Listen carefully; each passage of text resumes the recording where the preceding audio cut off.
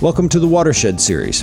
Each month, the Arts and Literature Laboratory hosts the Watershed Reading Series, a friendly and bountiful reading featuring local and visiting writers. You can learn more about it at artlitlab.org.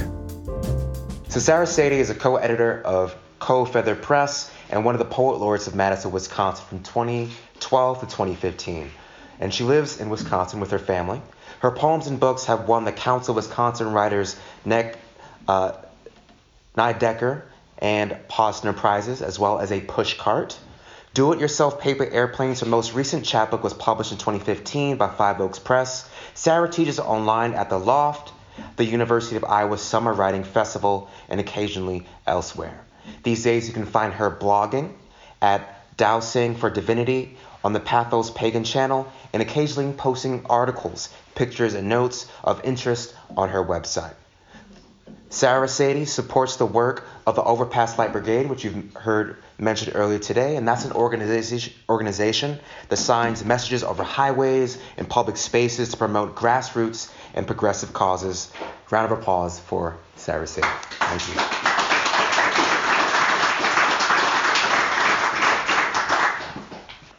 I thought I would read a couple of my poems from this book, and then I also wanted to read a couple of poems by other writers because there is such a rich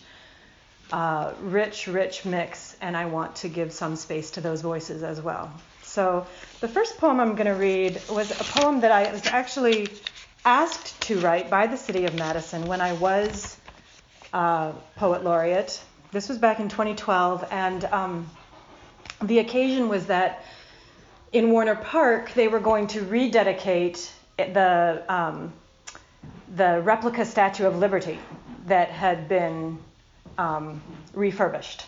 And this was not the first time that it was refurbished. It had been, regularly, and so they had done this. And being a laureate is such a wonderful opportunity to bring the individual, to explore the intersection of the individual voice with civic community, and to try to say something. So I wrote, "She is so fragile, this figure, set here to stand," in 2012. A gift, inherited from a time when citizens were blacklisted for belief, and neighbor, friend, coworker called on to rat each other out. A time when it was easy, tempting, and even seemed sensible to fear and to despise. Likewise, first restored as generations clashed, arguing a war's reason, a war's cost, arguing questions of civil rights, how far they should extend, how far we would extend ourselves. Those times not unlike this time. Each era takes its turn, and so we gather here, thanks to the unpaid hours of volunteers, the slow-earned pennies collected by children in a local elementary school, which will, this fall, with all the other schools, be locked. When we go home today, liberty will remain to occupy this park, holding her torch, sustaining her puzzles and paradox, how to be free and indivisible at once. Let us be generous with each other. Let us be of good cheer, that future generations may tell us as they restore her yet again, that she eroded only from the rain, and not from hate nor fear.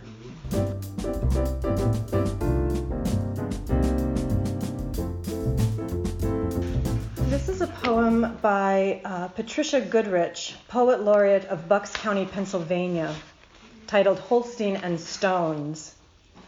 And Ezra Pound said that poetry is news that stays news. And I have been very aware recently of how bombarded we are by news, and what does that do to us, and what kind of news do we hear, and what kind of news don't we hear? So I thought I would read this poem, Holstein and Stones. The white patches look less like a Holstein heifer, Still, they stand out against the ground, reminders of a winter not quite gone, although the sun's angle would have one believe otherwise. So late a spring, even the newscasters ignore the absence of cherry blossoms in Washington. Without their cheery distraction, there is no reprieve from the flurries of bad news, suicide plane crashes, beheadings, unwelcome alliances, ancient fights over riparian rights, and black underground pools. This morning, I turned on the television and couldn't stomach the chatter and went back to bed and slept past later. Here I sit with my second cup of coffee, chewing on the cud of this day, trying to write myself to dandelion pastures, like Uncle Ray's, where glacial field stones work their way up each spring, vital as any bulb, there for my picking. Stones I'd stack and collect. Stones Michiganders used to build homes and chimneys, not so different from the Berber houses I've visited in Morocco's Atlas Mountains, half a world away. Although there, the bells you hear are of sheep and goats. And there, I would share a glass of green tea with women who spin and weave and drum together, determined to make their own news.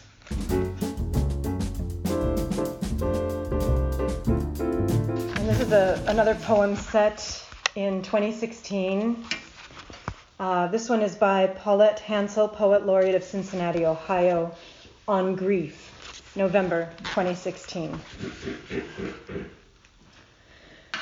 The sixth stage of grief is meaning, says the man who ought to know, the one up at the death and dying podium who flies around the country fueled by our tears.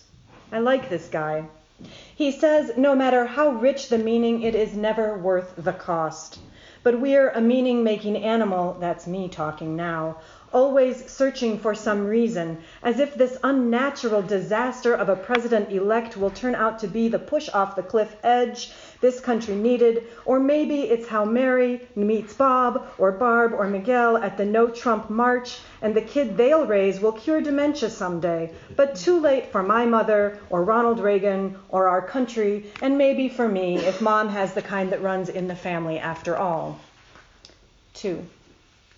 Back at the nursing home, the shriveled lady whose dementia is resting on a step or two before my mom's looks over the table at us as my fingers slip some bits of fruit between my mother's lips and asks, "Who has your heart?" I'd say it's pretty obvious, which maybe is her point or maybe not. My mother doesn't have my heart, not literally, but I read on the internet, therefore it must be true, that fetal cells remain inside the mother's body all her life. So she may have me in her heart, or in her spleen, or a bit of me floating around her withering brain, which might explain how she can tell me sometimes what I had for dinner, or who just died, or that the apples we bought from the market aren't worth the cost. 3. The principles of grief work, the grief guy declares, are say goodbye to who they were. Start new with whoever they are now. And my mother and I are doing pretty well, at least today, with our commingling cells, but I don't think I will be making nice with the country we're about to get. It's bedtime for Bonzo all over again, except without directors or a script, and the contract on America has been renewed, this time as unreality television. The last TV show I really liked was Buffy the Vampire Slayer, from way back when the other Clinton was in office. I know I'm not the only one. Just last week I saw a rusting Toyota with the bumper sticker, "What would Buffy do?" She'd kick some ass, that's what. I'm going to stick with anger, stage 2.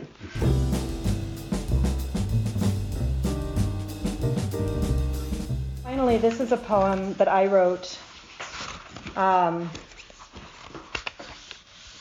not for a public occasion, if only.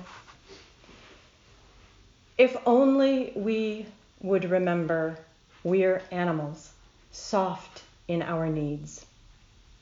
If only we could make peace with the fact of our bones. I keep a small pile of teeth, my daughter's, beside my mirror. Not all of them, but the last few, kept once I learned about time. I say to you, a woman is her own wild source in this world. Touch deep to find that small, burrowed self that sleeps through arid winter. Trust. The thaw will come in its time, and we will breathe that new element bravely.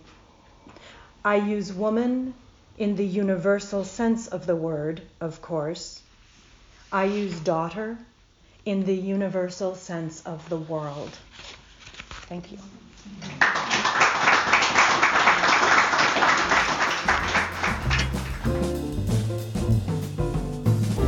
That was a reading from the Arts and Literature Laboratory Watershed series. To learn more about it, visit artlitlab.org.